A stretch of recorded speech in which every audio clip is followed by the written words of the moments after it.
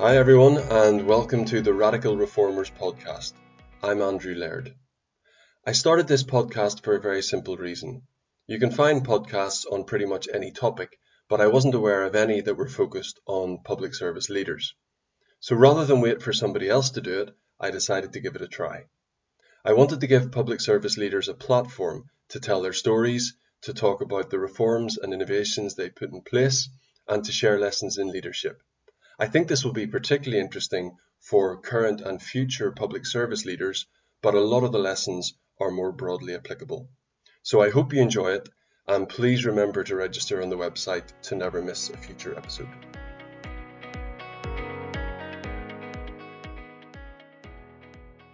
On this episode, I speak to Joanne Roney.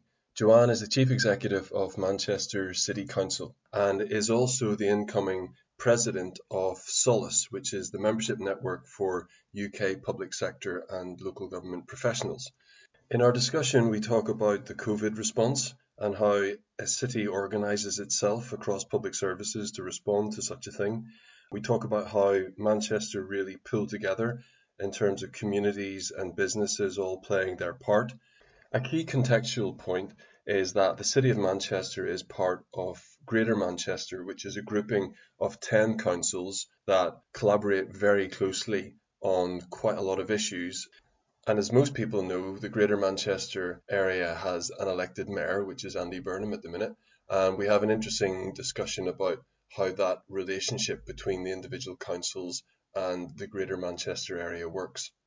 Joanne had only just taken up the post of Chief Executive in Manchester when the arena bombing occurred, and we talk about the impact of that, both emotionally and operationally.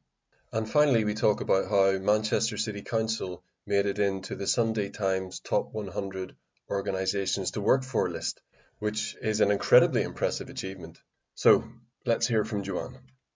Joanne, it's a real pleasure to meet you, and I really appreciate you taking the time for this conversation. I expect most of the people listening will know who you are, but for those who don't, would you mind just saying a little bit about yourself? Hello, good to see you, Andrew. I'm Joanne Roney. I'm the Chief Executive of Manchester City Council, which was the role I took in 2017, having moved from being the Chief Executive of Wakefield. Before that, I was Deputy Chief Executive in Sheffield. Before that, I go back to Yorkshire and then Birmingham. But I guess the bit that marks me out is that I started my career in local government as a 16-year-old apprentice. Great, thank you. In your current role as Chief Executive in the City of Manchester, you've obviously played a key role in the response to the COVID-19 pandemic and all of its complexities. What has that been like? What's it been like? Relentless, intense. I mean, I would have said at the start fairly all-consuming, but I would say now now it's running business as usual in a different way, alongside recovery planning, alongside still dealing with the response.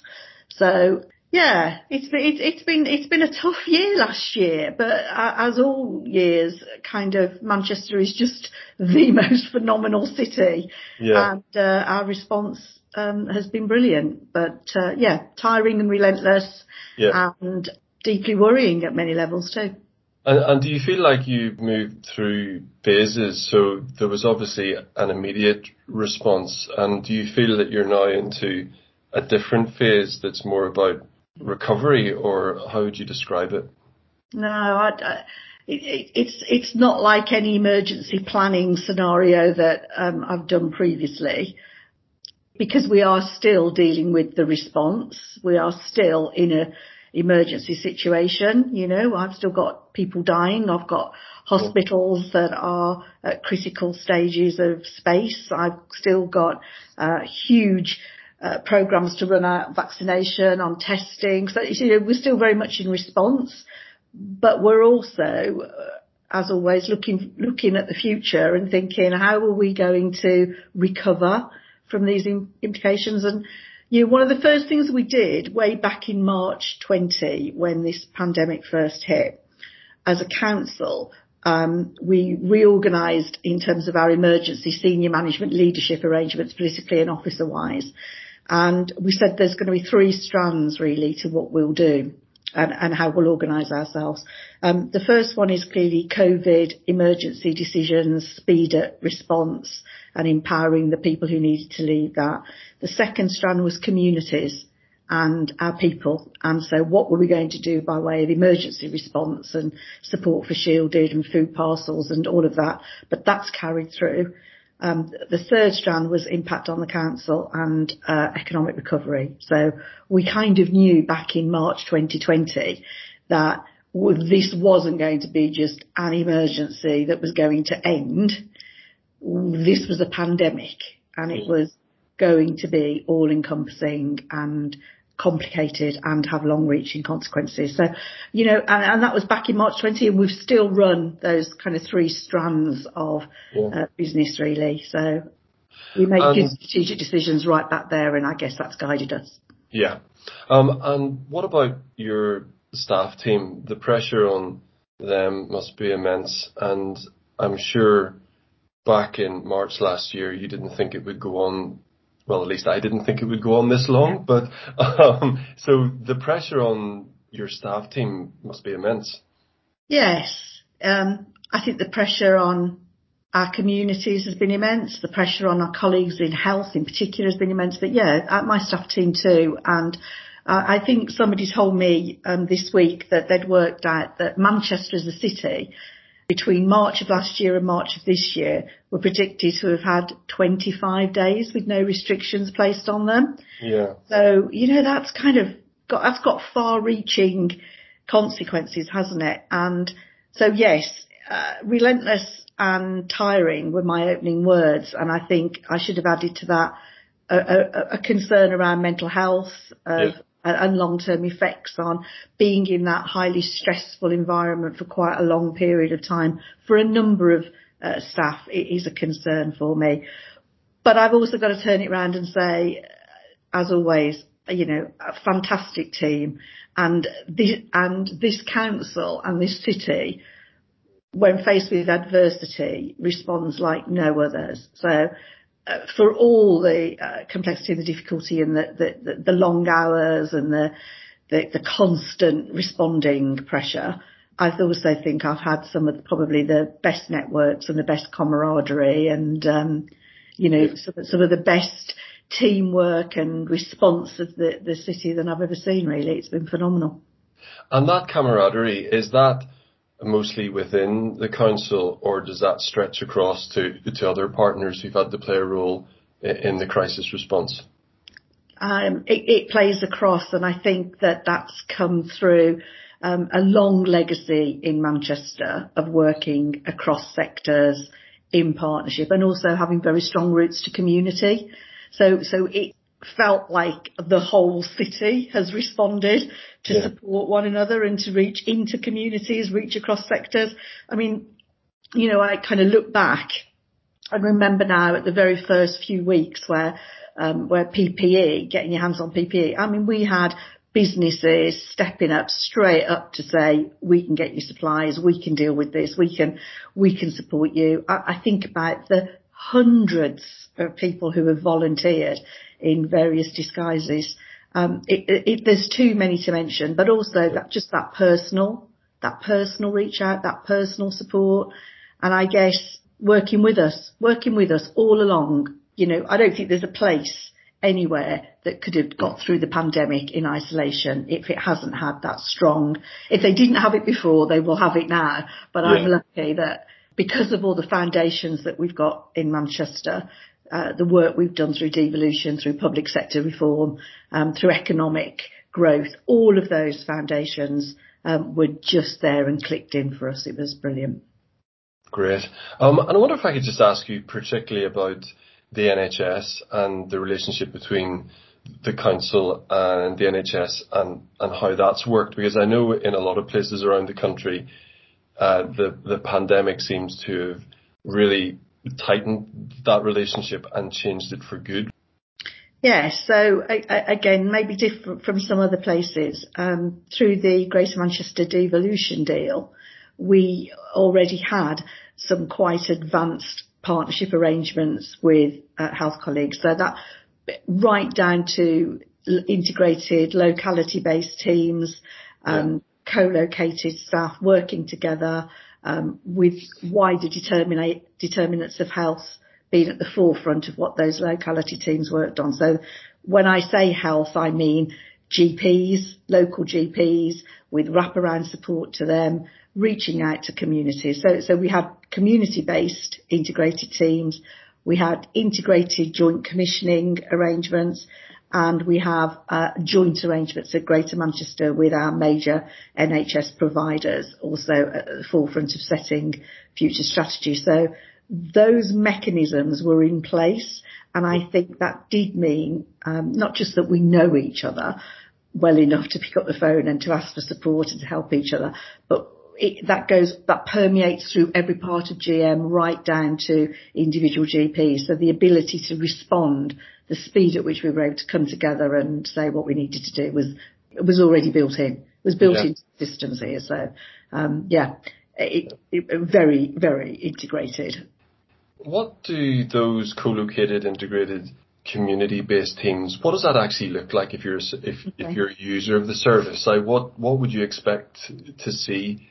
Yeah. So we have based in each locality on a cohort of around 20,000 to 40,000 people.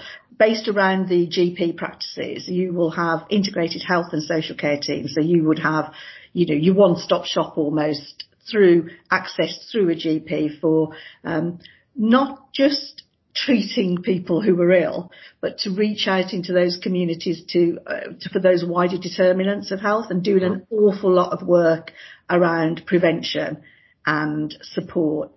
I think the other thing is that through those local teams, there's a degree of local commissioning done, particularly around voluntary and community organisations, so that there's a big reach into communities themselves taking greater responsibility for their own health and well-being. So that's the first thing, but that's the health and social care arrangements. But then we have a thing called bringing services together, which is to say, around those health and social care teams, we also need to think about how we bring together professionals from housing, for example. What can we do around other community assets that are in the organisation, be that the church or be that community groups, or what can we do around highways, transport, parks, open spaces? How do we start to bring wider services together? So, there's regular weekly huddles. We talk about the issues that are there. Police will say, look, we get repeat call outs to this particular address. Ambulance would say we get repeat call outs. We go in there jointly to say what is the issues that a person or a community is seeing, and how do we work with them to try and address some of those issues. So that's what it kind of feels like. I think that's fantastic, and I think the idea of the huddles bringing professionals at a very local level together is really good, because you can have cases where things fall through the cracks, where something doesn't quite meet a threshold for one particular service, but when everybody gets together, they can use common sense in a more useful way. Absolutely. Look, there are really complicated systems and organisational barriers that are in place for good reason. Our job through public sector reform is to try and get through all of that, exactly as you've said. Let's just get the people who know that place in minutiae of detail together to talk about what needs to happen to make this a stronger, healthier community. And even better, let's ask the people who live there themselves what they think is the issue for them. So I think it's probably the most exciting part of the job, actually, to sort of say this is about really championing frontline empowerment and community empowerment to solve issues. So what would you say to areas who maybe think that investing in changing the system to make it more around prevention, that they just can't get their heads around that because current demand is so high that all of the resources just have to be on firefighting? How do you create space in an organisation to make the change to do the prevention work that eventually eases the pressure? I think it starts with recognising that you do need to create space. You need to understand that your demand pressures need to be addressed by starting early on prevention work. So most councils, I think, are concerned about their financial position at the moment, and recognising that if you're in crisis, you end up spending more. Whereas if you can take that time out and rethink your organisation and rethink how you're going to support community, do prevention work, then over a period of time you do start to get the benefits from that.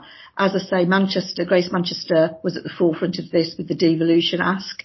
Yeah. And so we have got kind of a head start maybe than some places, but it's very much in the DNA. We call it Our Manchester here, and it's very much all services, all council, all partners, all city, recognising that our focus is to build on community assets, work with communities, strengthen the power of individuals, and to try to take high pressure demand out of our system by getting in there early to support individuals and families.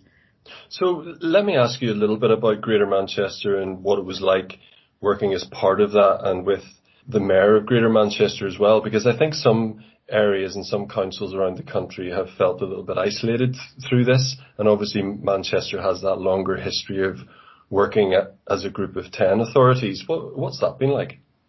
It's great. I mean, I think it's brilliant. And you're right, Manchester's had a long time, 10 years plus of working as a region, as 10 local authorities, recognising that the importance of connectivity between the city and other areas and investing in that connectivity. So the tram system as one example. So recognising the economic strength by working together and improving connectivity is key.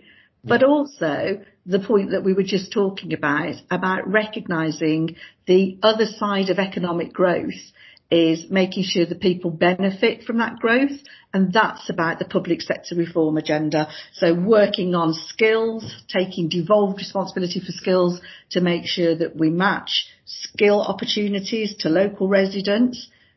Then we started to build on health devolution that would say, actually, a number of our population still have ill health issues. Let's try and address those, but link it to skills, link it to employment. So we have a Working Well project. So all of that, economic growth plus reform plus making sure we really reach out to our communities and bring those benefits to them is at the core of Greater Manchester. And of course, Andy coming in as mayor, well, this is so dear to Andy's heart. Andy completely amplifies that work. And, you know, I lead on skills and young people. We've just introduced the Young Person's Guarantee. So Andy's great to work with because he's absolutely on this kind of agenda, really, of saying, what are we doing to make a difference for the people in Greater Manchester? That's his DNA, and it's good to have him there saying that. Yeah. So I'm sure your thoughts and actions are increasingly turning to recovery from the pandemic. So what would you say your priorities are?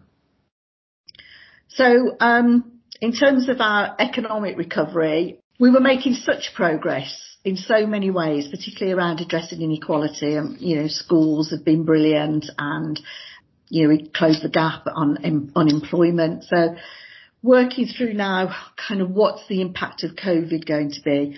We've done two things really. Firstly, we started with our economic recovery plan, which was business led. We asked businesses to identify what they wanted to see in the economic recovery.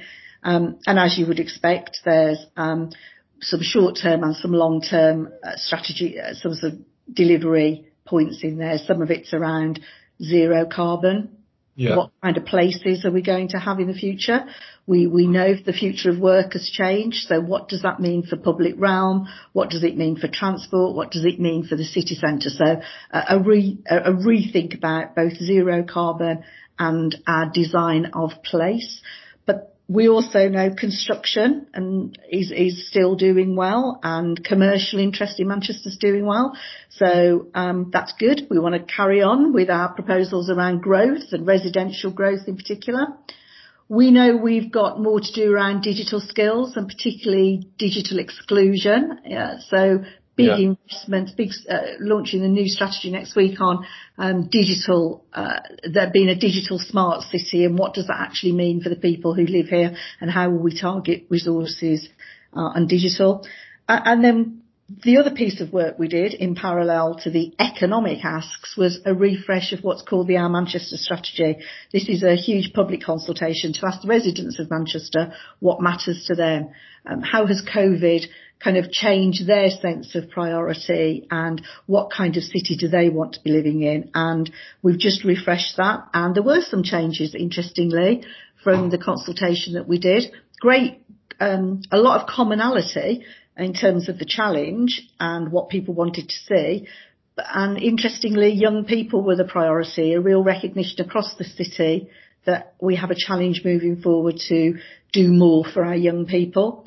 A big challenge on health and that wider living well and the mental health challenge that people have suffered. So health has gone up as a priority. But as you would also, as I've mentioned, really, housing a priority, zero carbon, absolutely up there still as wanting to see more about that, making use of green space, blue space, being mindful of housing retrofit and the types of buildings that we're producing.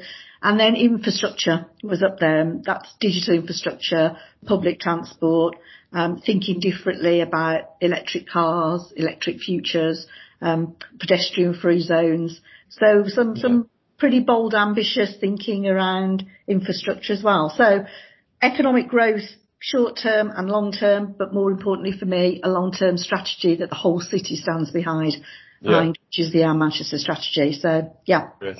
It's been good. Well, thank you for that. To do both of those pieces of work, actually. It's been very uplifting. That's a really positive story. So just to give people an understanding of the relationship between the City of Manchester and Greater Manchester, how much of your priorities are driven by that collective effort, and how much are very specific to the City of Manchester? And I know that that's a very open question, but just to give people an idea of how it works. Well, Greater Manchester isn't a supreme body. We are still independent local authorities. So the strategy that I've outlined is Manchester's strategy. I guess the guiding principle for Greater Manchester is the agreement as leaders and as chief executives. We come together and we do some things at a Greater Manchester level where it makes sense for things to be done at a Greater Manchester level. But we still have autonomy back in our individual places. So the things that we do at a Greater Manchester level would be transport, for example, where it makes much more sense for those large infrastructure projects such as reconfiguring Piccadilly Station, high-speed rail, the tram network, the extensions. Those things are done at Greater Manchester level. Other things are devolved to Greater Manchester and then passed on to localities, with Greater Manchester kind of keeping a kind of overview in terms of the outcomes we want to see as a whole. But there's no powers up to GM. All of the powers are down to individual local authorities. Understood. And you mentioned earlier that you were the skills lead, and I know I've heard Andy Burnham pressing the case for increased devolution of skills budgets and policies. Is that something that's on the cards, do you think? Well, yes, it is. And we've got, we have adult education skills budget devolved to Greater Manchester, so we have about 90 million. What happens then is across Greater Manchester, we would collect the data of the challenge about what happens in individual localities, and then we would passport some of the money down to individual places to put in the local arrangements. But at Greater Manchester, we kind of keep an overview on outcomes that are being achieved, and how much of that money is being used to tackle the things that we know exist. The ask for more was about saying, look, actually, we think we'd like greater control over or influence over higher education and further education. And I think the HE white paper that's come out pretty much gives a platform for some of that to be devolved down locally. So we've also asked for more influence over kind of how we can move money between different funding schemes. This skills funding is still a little patchy. There's different schemes like Kickstart, Restart, different initiatives that come out of government that really we were saying we could do more if we had greater flexibility locally to devise the skills pathways that we need. And as I said, as young people is a priority, particularly a priority for Andy. An example would be national programme Kickstart is for a 6-month placement. That's not good enough for us in Greater Manchester. So what Andy's wanting us to devise is a Greater Manchester version of Kickstart that says, OK, nationally, we'll comply with your 6-month Kickstart programme, but we're going to add on to that a guarantee of a placement, a guarantee of further education and skills access. We want to go a little bit further sometimes than the national schemes allow. And that's the flexibility that we push for at Greater Manchester. Yeah, it's not hard to see an increasing tension between central government initiatives and the devolution agenda and areas wanting to do things very focused on their own area. An example coming up is the Levelling Up Fund, and that's something which government is making available to areas to bid for. And I know different leaders in different parts of the country have already commented on it, but just how would you see Manchester fitting into the Levelling Up agenda, or making use of it, or engaging with it? We definitely need it. My view is that I think what's valued about competitive funding is the view that it kind of raises ambition, that it brings an element of competition, brings a bit of element of challenge to it, and somehow that results in better quality outcomes. I'm not a fan of it in the current climate. I think given where we are with COVID and devastated economies, I would have thought the cost of going through a bidding regime is money that's wasted. So my personal view is government should rethink making it a competitive bidding process. However, if they don't, we will bid for Manchester. We already have a pipeline. We know what we're doing. We've already got all the things I've talked about in terms of clarity of purpose, strategy, business support, arrangements to deliver behind us. I think we also say that investment in Manchester is for the benefit of Greater Manchester, in the same way that we would support Stockport's Mayoral Development Corporation to do well for Stockport. We are about creating jobs and opportunity across Greater Manchester. And I'd rather it was a recognised ambition of UK PLC to invest in the north in order for the whole of the UK to prosper than maybe have to go through a competition for those resources. Understood. Well, at the time of us recording here, the exact details of how you apply for the Levelling Up funding haven't been released yet, but we will watch that closely. So we've talked about the COVID-19 crisis, and I want to ask you about a very different crisis now. So you were only a month into your time as the chief executive when the Manchester Arena bombing occurred in May 2017. Not only were you new to the job, but you were also new to Manchester. Can you say a little bit about what that was like? Yes, it's a moment that's probably imprinted on my heart for life, really. Obviously, it was the worst of times for the city. But as a new chief executive, I think I saw the best of the city, the best of the council, the best of the people that I worked with that I could ever imagine, really. That just the way we responded, the way we came together, the way every single person in my leadership team and the council as a whole were just there to do what was right on the night was phenomenal, as were all of the partners. So there's so many things to take away from that experience. The one that stands out for me in the moment, in the thick of the moment, was us all being really clear that what the objective was here. And I can't recall who said it, but somebody said there's only one test for us, and that is to find ourselves standing on the steps of the town hall tomorrow to say we did our very best for everyone affected. And that was just the guiding principle.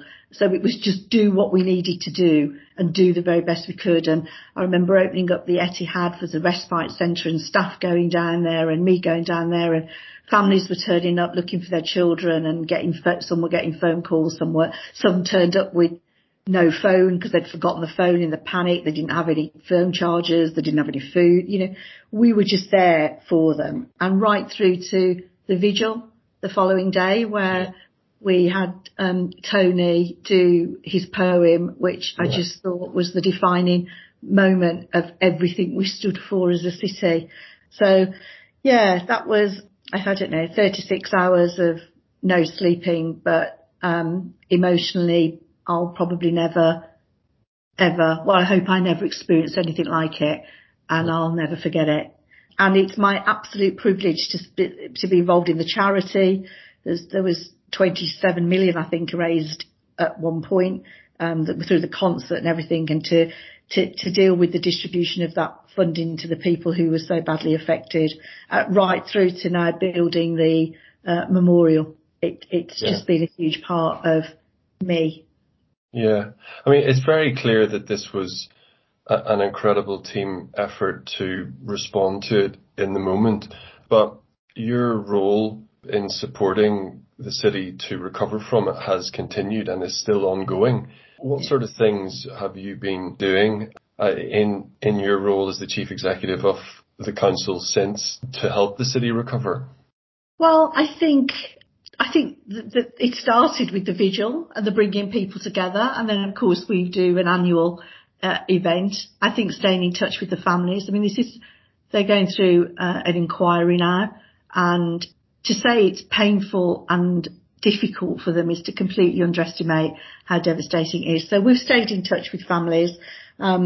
We've engaged families as much as we can in the current situation with the design of the memorial and working with them to shape what that permanent memorial looks like and to ensure that it's fitting. And, we said right at the start that we'd never forget them. And I think it's my job to ensure that they know that from me and constantly, and I'm there for them and speak to them and see them, and we'll stand by that promise we made to do the very best we can.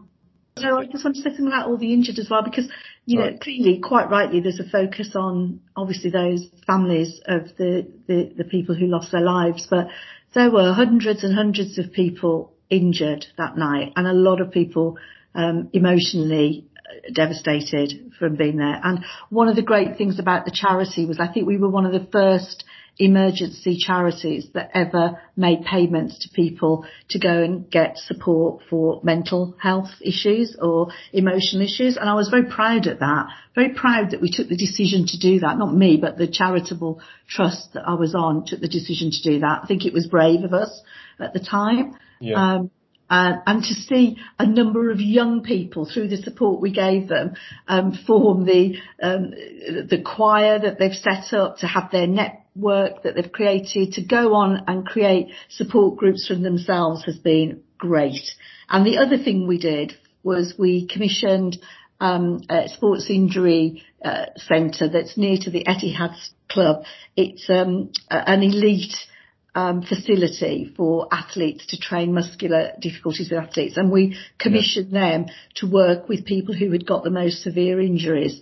And I remember a year after the incident watching the video of people who were so badly injured through the shrapnel and the bomb that they didn't think they'd walk again, and to see them get this intensive support through these internationally renowned experts, to see them walking and running and recovering. I think there's a video online and it's just the most beautiful thing to see. So I just want to say that, the way in which we supported families affected, but also the injured, it's ongoing, it's there. It was a very real commitment given from the city to never forget and to always do the best by those people. And I think we live it all the time. Really appreciate you sharing those thoughts with us, Joanne. Just to move on to something more positive.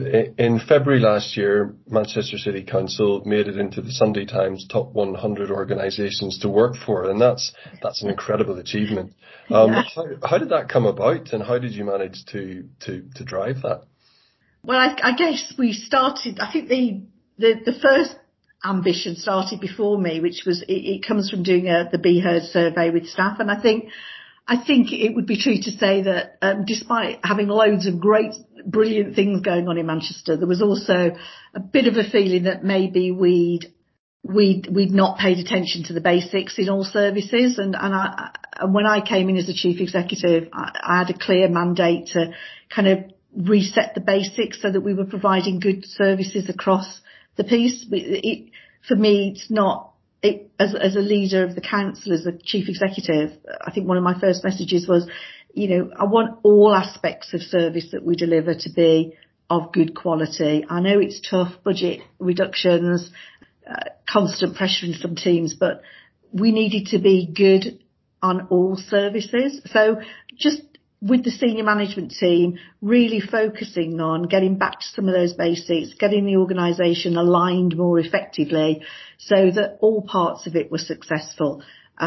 Children's services were in intervention, they were failing. Economic growth was doing brilliantly. We have to align that. We have to be consistent.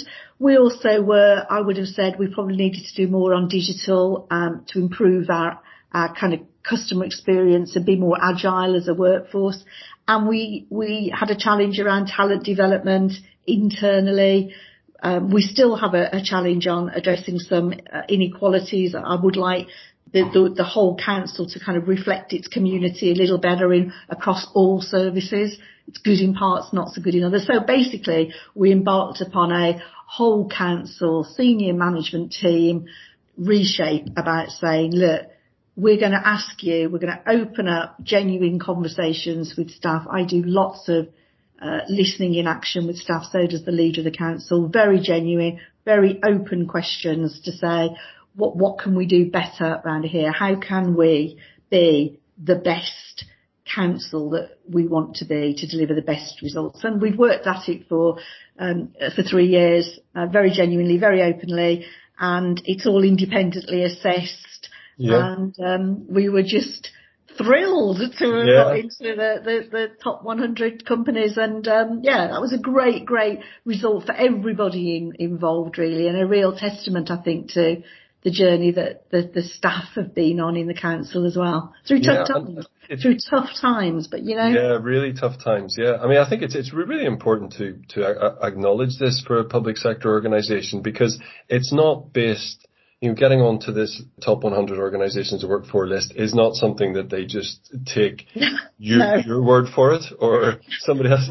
They actually engage with the staff, and the staff have to make the case themselves and support it. So it's a real achievement, particularly at a time when everybody knows that across the public sector budgets are really tight, and to create a positive place to work in those circumstances is really something. How would you describe the culture if you were to summarise it within the council? So, like I said, it's got the best of response in terms of crisis and very flexible work, and the pride and the passion that staff feel for the city is unparalleled to anywhere I've worked. So in many ways, it's a brilliant culture. I think what I was just saying there was a little uneven in parts. And so what I wanted to do was, we've got our Manchester strategy. We have our Manchester values. The job of a leader is to take that vision and to sell it and to make it real for people, so people can feel that no matter where they are in the organisation, that they really feel like they see those values in action. They believe the leadership when they're talking about our Manchester and the principles and the values and the behaviours. They're empowered, they feel it, and it doesn't matter where you are in the council that you feel it. It's not okay to have one bit of the council thinking it's great, but another bit of the council thinking, hang on, I'm drowning here and nobody listens to me. So the real push was, as I say, the vision was set in terms of our Manchester. My job was to galvanise the senior team collectively, and all of us go out there and sell that vision and make it real to staff. And you know, my career pathway is such that I've never lost touch with what it's like on the front line, and that's what it's all about. That's all about making sure that what we say at the top is based on what we hear from the front line. Yeah, I think just listening to what you're saying there, you've got a real advantage in Manchester, because Manchester is a very recognisable place with a history, whereas some councils, even some in the wider Greater Manchester area, are more constructed and not with a deep history of, you know, they're maybe constructed of a number of towns which have their own identity, whereas Manchester is very much a place in itself. Yeah, I understand that. Before I came to Manchester, I was the chief executive of Wakefield, and Wakefield was made up of very distinct towns: Pontefract, Wakefield, Castleford, you know, with rival rugby clubs. So, but I still think that job of a chief executive to create the narrative of the place, even if it's the connectivity point between the different towns. And then being able to galvanise the whole council behind delivery in those places is the core job, really. And it doesn't have to be one size fits all. I mean, what I've always said is what works in one part of Manchester doesn't necessarily work in another part of Manchester. So, so long as there's an approach that says we're going to work this through locality and community based, then you have flexibility. There are some things that are citywide. There are other things where the services are flexed. There are some parts of Manchester where there's incredibly active, vibrant community resource. Frankly, let's empower them to do stuff and use our resources to those areas that we need to build that kind of community resource. So I think the principles of what are you trying to achieve always start with what are we trying to achieve here? What's the test of what we're trying to do? And then how does it feel for the people who live here, the people on the front line who are delivering services? Listen to them, really genuinely listening to their experience, and then you change things, don't you? Change things, but you keep your overall vision, and you empower the front line and you empower the localities. Absolutely. Joanne, as a final question, what bit of advice would you give to someone working in the public sector or in a charity or a social enterprise delivering public services who wants to make an impact in the way that you have managed to? Oh gosh, what would I say? There are some things that come through to me no matter where I've worked that I think no matter where anybody works, if you start with a very real sense of looking for strengths and the people around you, and look at the strengths of the places that you've got, and then you build on those strengths. So start by looking at what's already there that you can build on, rather than ever thinking you have to come in and change everything. I think the second bit is networks. It's all about networks. It's about building your own resilience networks. It's about building trust, but also trusting other networks that exist to do things. So, as I've said, you know, the power of the partnerships and the networks in Manchester, I was lucky that they already existed for me, and they're so important. So build your networks. And as I've said, kind of that single vision, that purpose, that sense of absolute clarity about what you're trying to do. And the world is very complicated. And I think as we come out of COVID, life's going to be so different for people, and there'll be lots of things to rethink and to reset. So keep your vision. Be clear what it is you're going to do and keep your vision. And I think the best advice I was ever given, really, about what's success, and that success is about a good team with good outcomes, and it's not about egos. So it doesn't matter if you're the chief executive. It doesn't matter. It's not about you. It's about what you galvanise from others, and what you develop in terms of the talent around you for the outcomes, for the success of us all, really. Great. I think that's a really good point to leave our conversation at. So, Joanne, many thanks for your time. You're welcome. I must say I learned a lot from that conversation. It's really clear that the Greater Manchester Devolution Deal has put public services and the 10 councils that are involved on a really solid footing. And what was very interesting was Joanne explaining how powers have actually passed down to the councils from Greater Manchester rather than anything being passed upwards. And all of this has meant that Manchester has had the mechanisms in place for a rapid and joined up response to the COVID-19 crisis.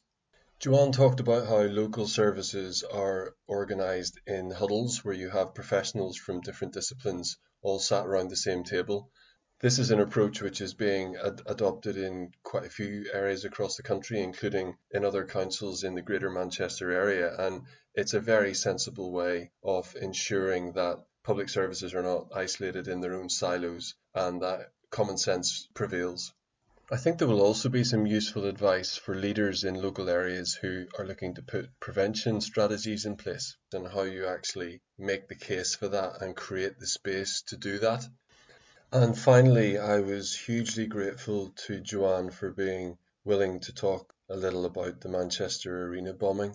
It's clearly had a huge impact on her as a person and as a professional, and I think Manchester as a city can be incredibly proud of the way it responded. So that's everything for this episode. Thank you so much for listening, and please remember to register on the website or follow us on LinkedIn or Twitter to never miss a future episode.